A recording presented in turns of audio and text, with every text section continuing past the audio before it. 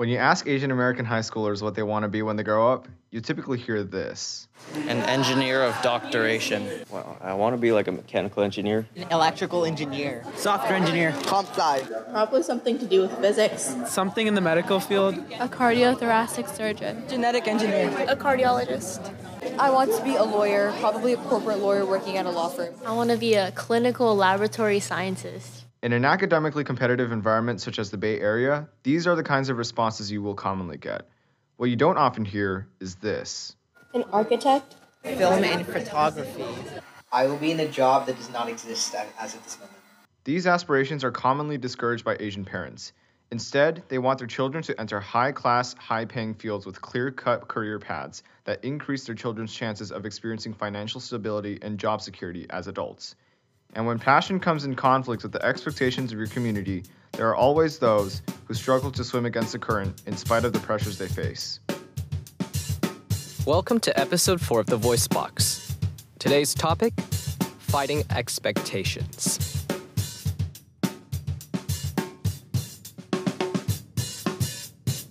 Act 1. Early in the school year, it's common to see Irvington High School's marching band rehearsing their field show for the homecoming football game.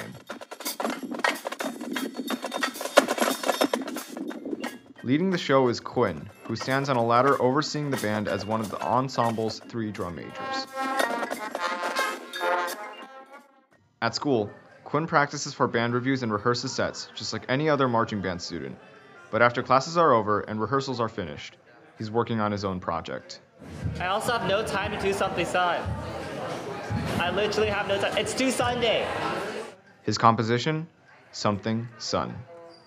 Quinn's passion for music began in 5th grade when he picked up the alto saxophone in elementary school band.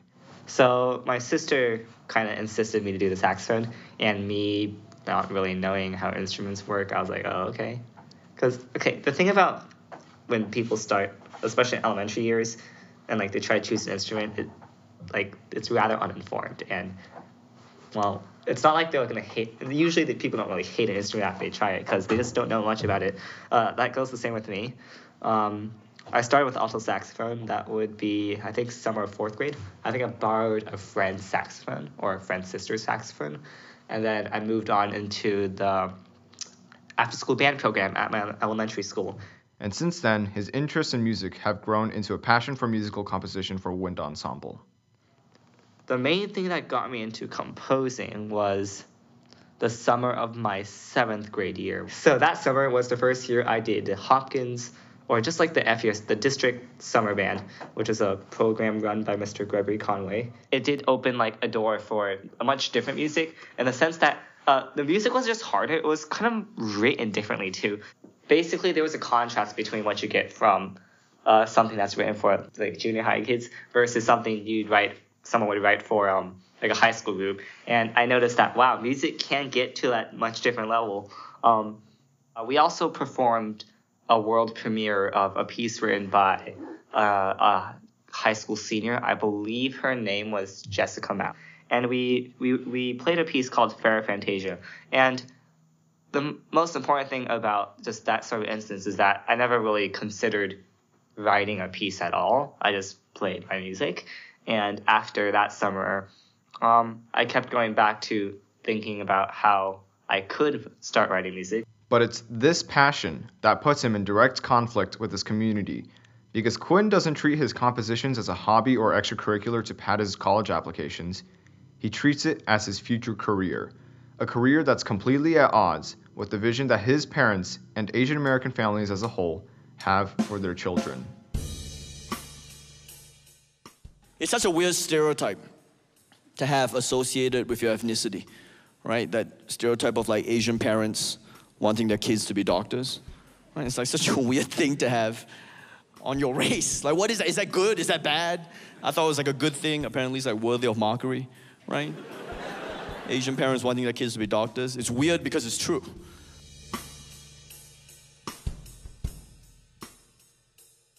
More often than not, Asian American kids like Quinn are pretty much told from a young age that careers in the fine arts and humanities aren't options. But while on the surface, it may seem like these parents fall neatly into the tiger mom stereotype that plagues the Asian community, The reality of the situation is a lot more complicated than that. The reason Asian American parents push careers in medicine, law, technology, anything in the STEM fields on their children is because they are guaranteed paths to high salaries and a successful career. STEM, it stands for science, technology, engineering, and math. There's a school of thought there are more jobs than there are qualified people to fill them. The theory, train more Americans, reduce unemployment, and help the economy. There's no doubt STEM jobs are on the rise. The Department of Commerce predicts they'll grow nearly twice as much as other professions between 2008 and 2018, and that workers in other fields are more likely to be unemployed. So how about wages? The same report shows that STEM workers earn 26% more. In fact, the top 10 paying majors for the graduating class of 2013 were all STEM. This is especially true in a city like Fremont, California, which sits right outside of Silicon Valley, home to tech giants like Facebook and Google, along with hundreds of other startups ready to throw six-figure salaries at computer science majors fresh out of college. When my parents look at computer science as a job, the first thing they see, financial security, good status, it's a stable job, it's all the good jobbiness of all jobs. And the thing that is probably at the bottom of the list is, well, the topic of the job itself, computer science. And that's almost ironic because that's like the biggest thing about the job. It's like there was a comedy by like Ronnie Chang or something. They just wanted us to be doctors. It's like this obsession. They just wanted us to be doctors. And it's insidious as well. Because when Asian parents want their kids to be doctors, helping people is like on the bottom of a list of reasons. It's so much more practical. I mean, who wouldn't want to save lives? It's kind of like the rhetorical question they've kind of been like pumping up in my mind. Like, who wouldn't want the six-figure salary that you'd be getting from, you know, a CS position or a doctorate position? Who wouldn't want the status? Who wouldn't want the security and the life that you could live if you had, if you took up a job in engineering or in the medical field? And to compare that to the salary and career prospects of musicians and composers, it's obvious why many parents, much like Quinn's, steer their children as far away from those pathways as possible, not because of some malevolent desire to crush dreams, but out of concern for their children's future. My parents would kind of overgeneralize it, or not overgeneralize. They'd jump to the extreme conclusion that I'd be living on the streets. There'll be a wasted college investment learning in a useless major. And it's like, imagine if I learned philosophy as a major. People would look at me and be like, oh, you majored in philosophy. What are you gonna do? And then it would just be silence. These fields are difficult. And I think a lot of us can call back some stories about how artists have failed or spent so many years, decades, just trying to get that peak work that would make them better off. And even then, they wouldn't be financially successful, and they maybe just get a little bit of fame. And those are all the things that Asian immigrants and parents wouldn't want to risk. But still, the idea that it's only these high-paying jobs that are desirable sounds ugly, but it's really about the financial security that I would get if I would get and bring to them if I were to be in such a job, and probably be interested in it. I'd probably do fine in it. But the question that Quinn finds himself facing is, if he has a slight interest in a high-paying field like computer science, why wouldn't he pursue it? And this is a question a lot of students like Quinn have to ask themselves. There isn't really a simple answer. The conflict that Quinn faces arises from the very fact that there's an extremely logical and worthy reason for him to pursue a career in one of these high-paying fields.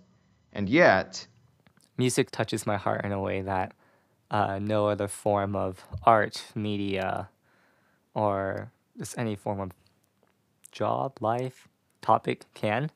And I've been drawn to it ever since. And up till now, nothing has been able to come close to emulating what it does for me. And it's basically a passion hobby, a passion project, a hopefully passion job.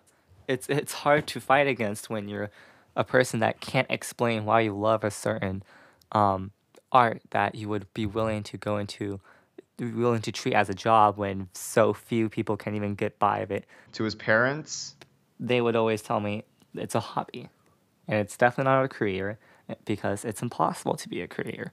It's scary because my parents think that art is it's abstract, it's unlearnable, it's vague, it's all the things that aren't exact, it's all the things that aren't paved. It's like I'm pioneering through a different field, and like they're right. I am pioneering kind of towards a field I've never done. I've rarely played piano. I've never gone through those piano lessons, and hence I don't know music theory.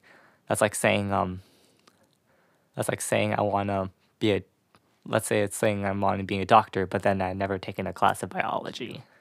So I always question myself whether I would truly take control of my future life, my future occupation, because a job is important, not just for the practical financial motivations that come behind it, but also as basically what you do in life.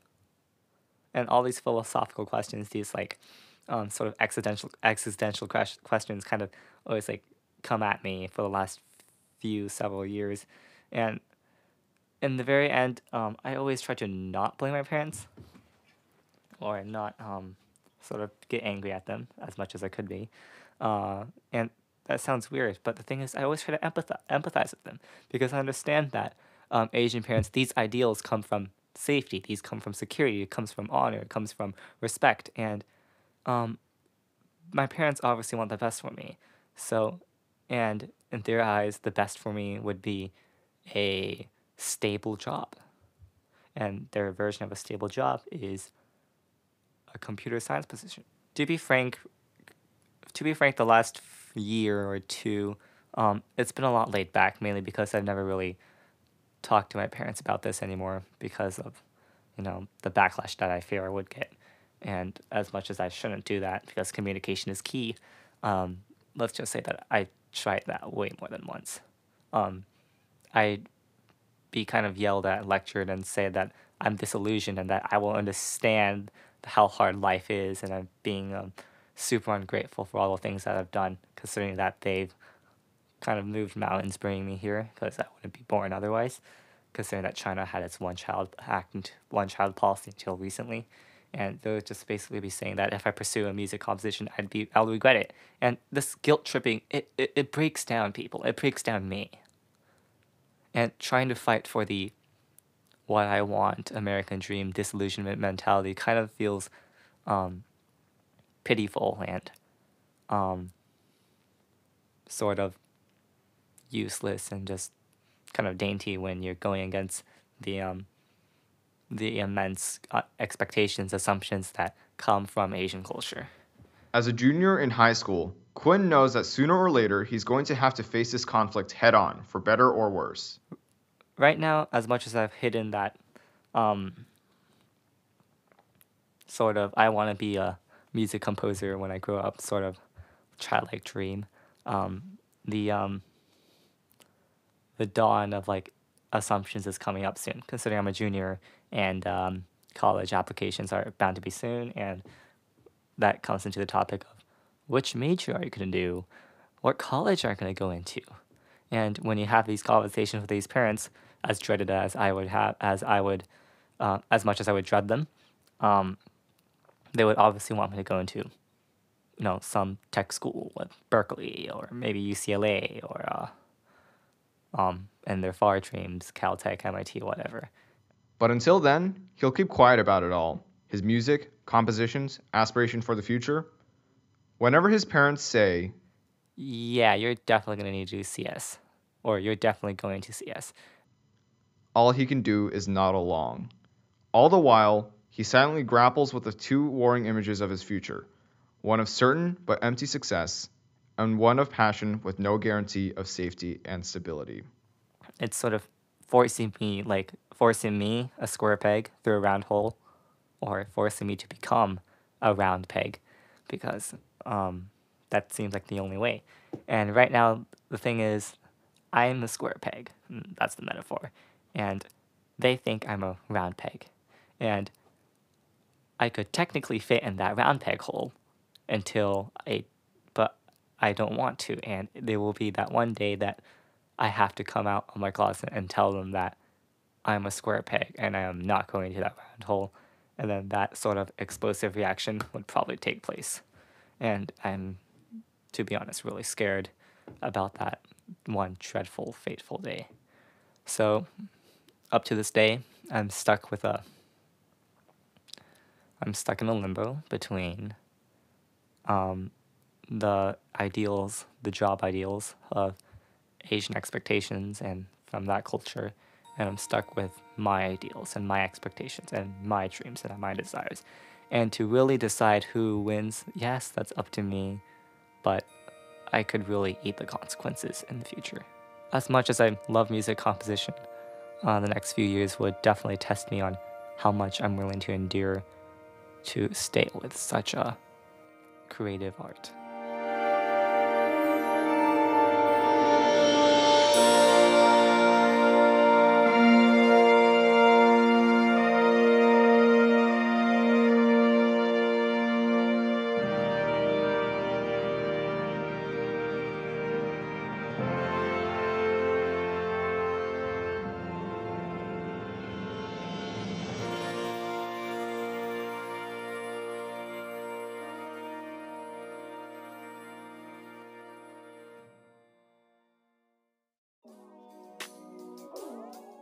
Hi, I'm Geoffrey, one of the producers of The Voice Box.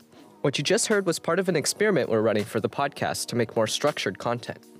If you like what you hear, let us know what type of stories you want to hear in The Voice Box in the future.